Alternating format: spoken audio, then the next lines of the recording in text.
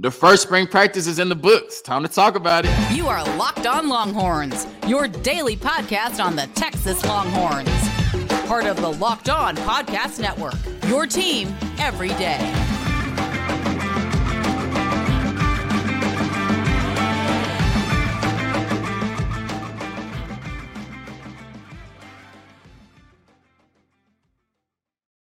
Locked On Longhorns, the show. Jonathan Davis, your host. This episode is brought to you by FanDuel Sportsbook, the official sportsbook of Locked On. Make every moment more. Visit FanDuel.com/LockedOn today to get started. On today's episode of Locked On Longhorns, the first spring practice is in the book, so we are going to react and update to the first spring practice. We will have a reaction video to each spring practice leading up to the orange and white game on April 15th. In the first segment, we're going through each position group on the offense. The second segment, we're going through each position group on the defense. All of that and more on today's episode of Locked On Longhorns, part of the Locked On Podcast Network, your team every day. Also, for some reason, the last two episodes, my mic was plugged in, but it was not set to my mic. So I've just been out here raw dogging the podcast accidentally. The mic is back plugged in, it's back set to the mic. And so we're back to that studio quality sound that you deserve on Locked On Longhorns. We're going to start with the offensive side of the ball, position by position. And, of course, we're going to start with the quarterback room, the most important position on the football field.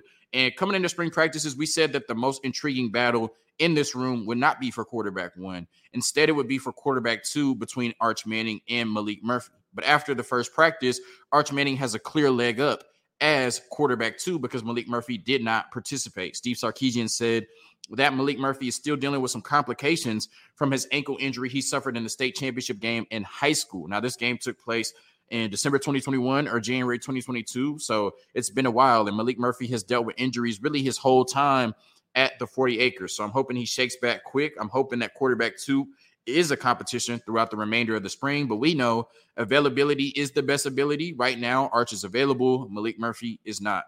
Let's start with the top of the food chain in the quarterback room, Quinn Ewers. And he was described as having an easy and effortless delivery in the first practice, the same delivery we saw jump off the screen at times in the Alabama and Oklahoma games, the same delivery that made him one of the highest graded recruits ever coming out of South Lake Carroll. What I love about Quinn Ewers coming into the season, and everybody around him, Steve Sarkisian has said it, is that he's come in with a different maturity, right? And he's come in with a different development, not just as a football player, but as a leader of this football team. With Bijan and Roschon gone, this is his football team now, right? And the success of this football team will largely depend on the success of Quinn Ewers this year. And I think last year, at times, he tried to just be more of a lead by example guy. I think he understands the urgency of this Texas football team this year, and I think he understands the urgency he has to have as a leader. And he's shown that from a vocal perspective, not just to the entire team, but he was also described as being a leader within the quarterback room, which I think is a really important, especially when you have somebody like Arch Manning behind you to be able to kind of block out everything that's going around when everybody's trying to make it a quarterback competition, and you still, take that opportunity to teach Arch Manning and take him under your wing. I think that says a lot about Quinn Ewers and his development. And what's interesting is Steve Sarkisian said that the narrative has kind of changed around Quinn Ewers since he cut his hair, right? He was always serious about football. He was always serious about being a leader, and he was always serious about winning and representing this Texas football program the right way, right? But as soon as he cuts that dirty ass mullet, now everybody's like, oh, he's serious. He's going to bounce back. He looks different, right? Representation is based on your presentation, right? He's presented different. Now he's represented different. Arch Manning was described as looking mechanical and fluid, and he's a Manning, right? That's his superpower. We knew he wasn't going to come in looking like Carson Wentz or anything like that. But it was interesting in the Texas football video, they posted the hype video. We do see a play where Arch Manning is drifting to his left, throwing the ball off script. So I think if he can come in with that combination of clean footwork in the pocket, clean mechanics, and also show the ability to make plays off script, now you're looking at a Trevor Lawrence type, Joe Burrow type ceiling for Arch Manning. And he looked bigger than I thought. People were saying he might be bigger than 6'4". He looks huge, right? Already as a true freshman. And as Steve Sarkisian said, with any true freshman on this team, there's going to be some growing pains, right? He had some really good plays in the first practice. He had some plays that he would like back. That all comes with development overall. From all sources, it seems like Arch Manning had a very productive first spring practice. And then Charles Wright, a fan favorite, he was quarterback 3 in the rotation with no Maalik Murphy. In the running back room, it's interesting because Jonathan Brooks and Keelan Robinson, your two most experienced running backs on the team, are not participating in spring practices right now. And typically we've seen with the rotations in the Steve Sarkisian era, at least early on in spring practice, that experience matters. So Jaden Blue got first team reps and Cedric Baxter got second team reps. And Jaden Blue was described as looking as explosive, somebody I've said who probably has the most home run potential of any running back on this football team in terms of a play-to-play basis. And then they say Cedric Baxter looks the part already.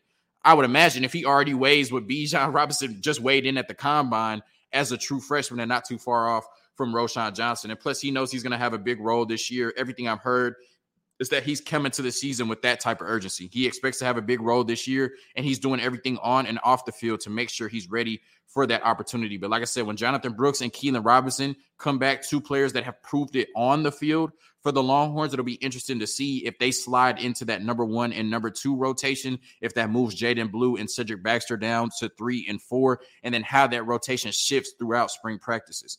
When you talk about the wide receiver room, Jordan Whittington and Xavier Worthy were described as being the first two at practice, period. I think that's huge for two veteran leaders on this football team and then two of the biggest playmakers on this football team.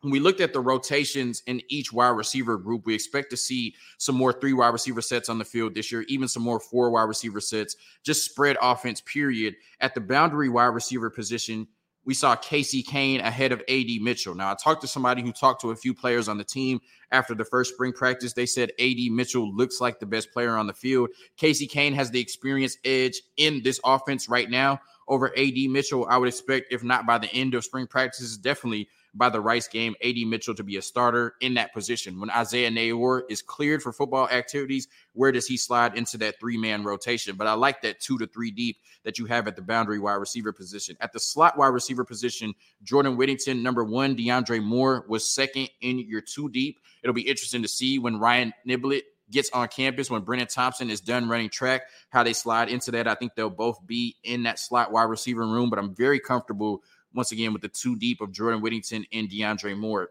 And then at the field wide receiver position, you have Xavier Worthy, which we found out yesterday on a larger scale. I'd already kind of heard rumblings about it, that he had broken his hand last year, probably a big reason why he did not have the same type of year he had as his freshman year, more of a kind of let down, disappointing year last year. I would expect him to have a bounce back year and be one of the best wide receivers in college football this season, especially if he was dealing with a broken hand last year. And then Jonte Cook right behind him was described as a natural pass catcher. I love Jonte Cook being in the 2 deep at that position. I think he's going to have a big year this year.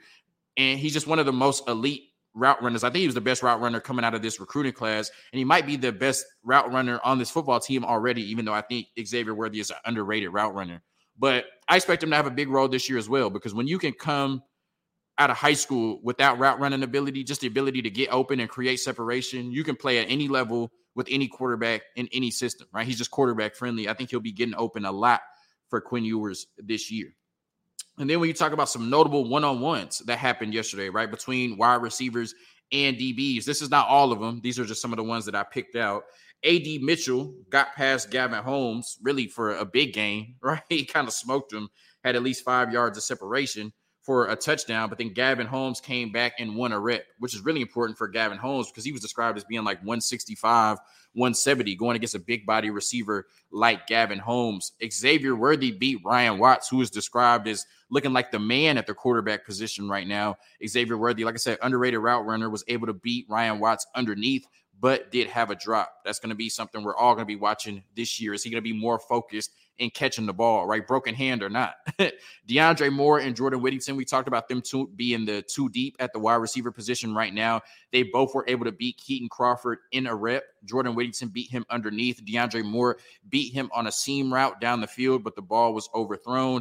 One of the more interesting battles in spring practices, Xavier Worthy and Jahdae Barron. We know they're best friends off the field, so that competition is going to be intense on the field. You're also probably talking about, probably the best wide receiver on the team and one of the best corners on the team. So it's going to be a fun matchup, period. Xavier Worthy got the best of Jahdae Barron in that one. And then another one where they're probably best friends off the field. They've been going against each other really since they were growing up in the Dallas area, Malik Muhammad got the best of Jonte Cook in their one-on-one reps. Like I said, not all of the one-on-ones, but just some of the more intriguing ones that I decided to mention on today's episode of Locked On Longhorns. There were some other ones. I think JT Sanders beat Jaron Thompson on a rep.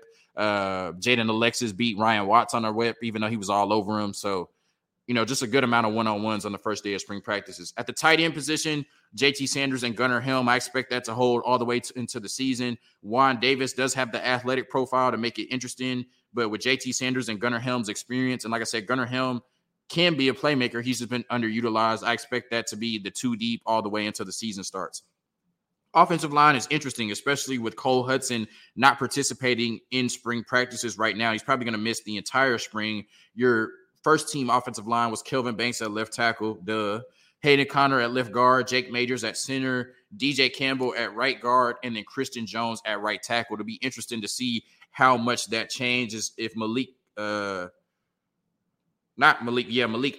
if he can compete with DJ Gamble for that first team right guard position. If Cameron Williams can get that first team right tackle position, do you move Christian Jones to one of the guard positions? How does that affect Hayden Conner? How does that affect Cole Hudson? Is Jake Majors comfortable at center? Like I said, the only position that's solidified right now on that first team offensive line is left tackle. The second team offensive line, Peyton Kirkland was your starting left tackle, and they said that he was one of the players that definitely impressed in the first spring practice. I thought he was somebody that's going to have to play guard. That might eventually happen. It's only one spring practice, but it's a very good sign to see him as the second team left tackle and having a good first day at practices. Andre Kojo was the third string left tackle. And then Nito, I'm not going to say his last name, he was your backup left guard.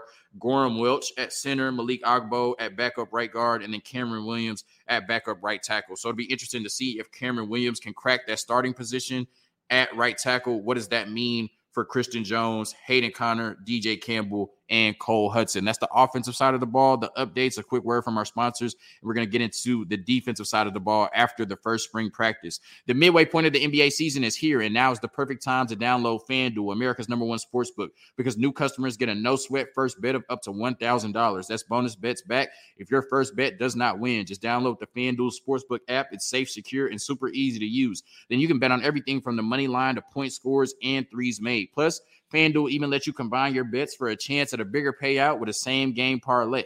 So don't miss the chance to get your no-sweat first bet of up to $1,000 in bonus bets when you go to FanDuel.com/locked-on. That's FanDuel.com/locked-on to learn more. Make every moment more with FanDuel, an official sports betting partner of the NBA.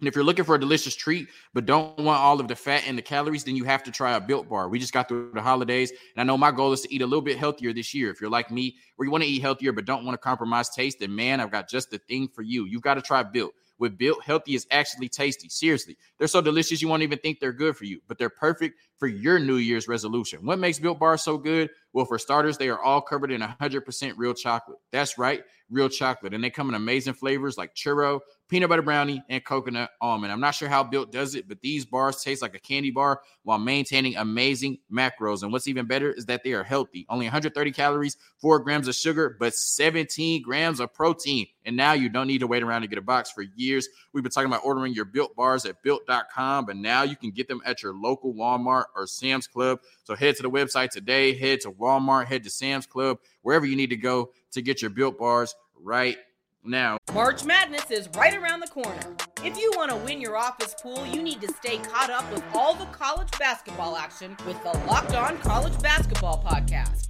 Every Monday, Andy Patton and Isaac Shade recap the biggest stories in college basketball, keep you up to date on the NCAA tournament bubble, and get you ready for the upcoming week of games. From the Big East to the Mountain West and everywhere in between, Andy and Isaac have college hoops covered on the Locked On College Basketball Podcast. Available on YouTube and wherever you get podcasts. Part of the Locked On Podcast Network. Your team every day. When we talk about the defensive side of the ball, we've long said that we expect Justice Finkley and Barron Sorrell to at least come into spring practices as your starting edge players. I think Barron Sorrell is more comfortable in that position. Justice Finkley has the leg up, but some very young, talented, hungry players behind him. Ethan Burke and Jamon Tapp led the group behind Justice Finkley and Barron Sorrell, as well as some other players that sprinkled in that rotation as well. Sadir Mitchell was described by multiple sources as looking really good at 360, but still working his way into shape. He was behind Tavondre Sweat, Alfred Collins, Vernon Broughton, and Aaron Bryant at that position, but they're looking for Sadir Mitchell to come into next year as the lead dog in that rotation. Byron Murphy wasn't mentioned, but I'm assuming since he wasn't mentioned, that means he participated in that interior offensive line as well. Jere Bledsoe was working out on the inside interior defensive line in this spring practice, but at 266, he's looked at somebody who has the skill set and the size to be someone of a tweener, someone like Moro Ojomo last year, where we saw him playing on the inside and also playing him on the edge. People are saying, sources are saying they could see Jere Bledsoe in that role this year, just somebody that's going to be hard to keep off the field, whether it's on the interior defensive line or at the edge position.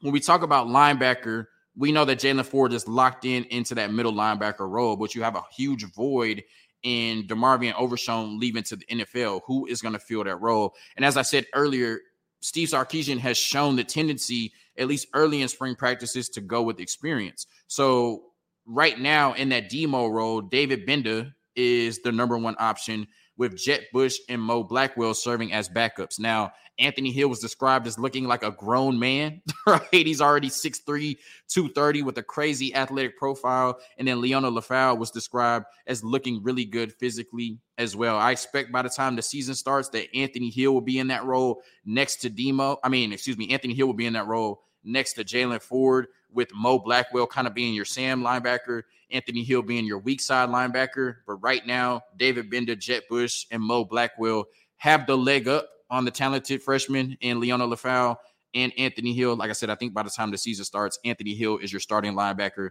next to Jaylan Ford. And then at the corner position at star, you had Jahdae Barron as your number one corner, Gavin Holmes and Austin Jordan working behind him. All of them were described as having really good spring practices. But Terrence Brooks and Ryan Watts, both really big corners. Ryan Watts, 6'2", 6'3", Terrence Brooks, 6 flat.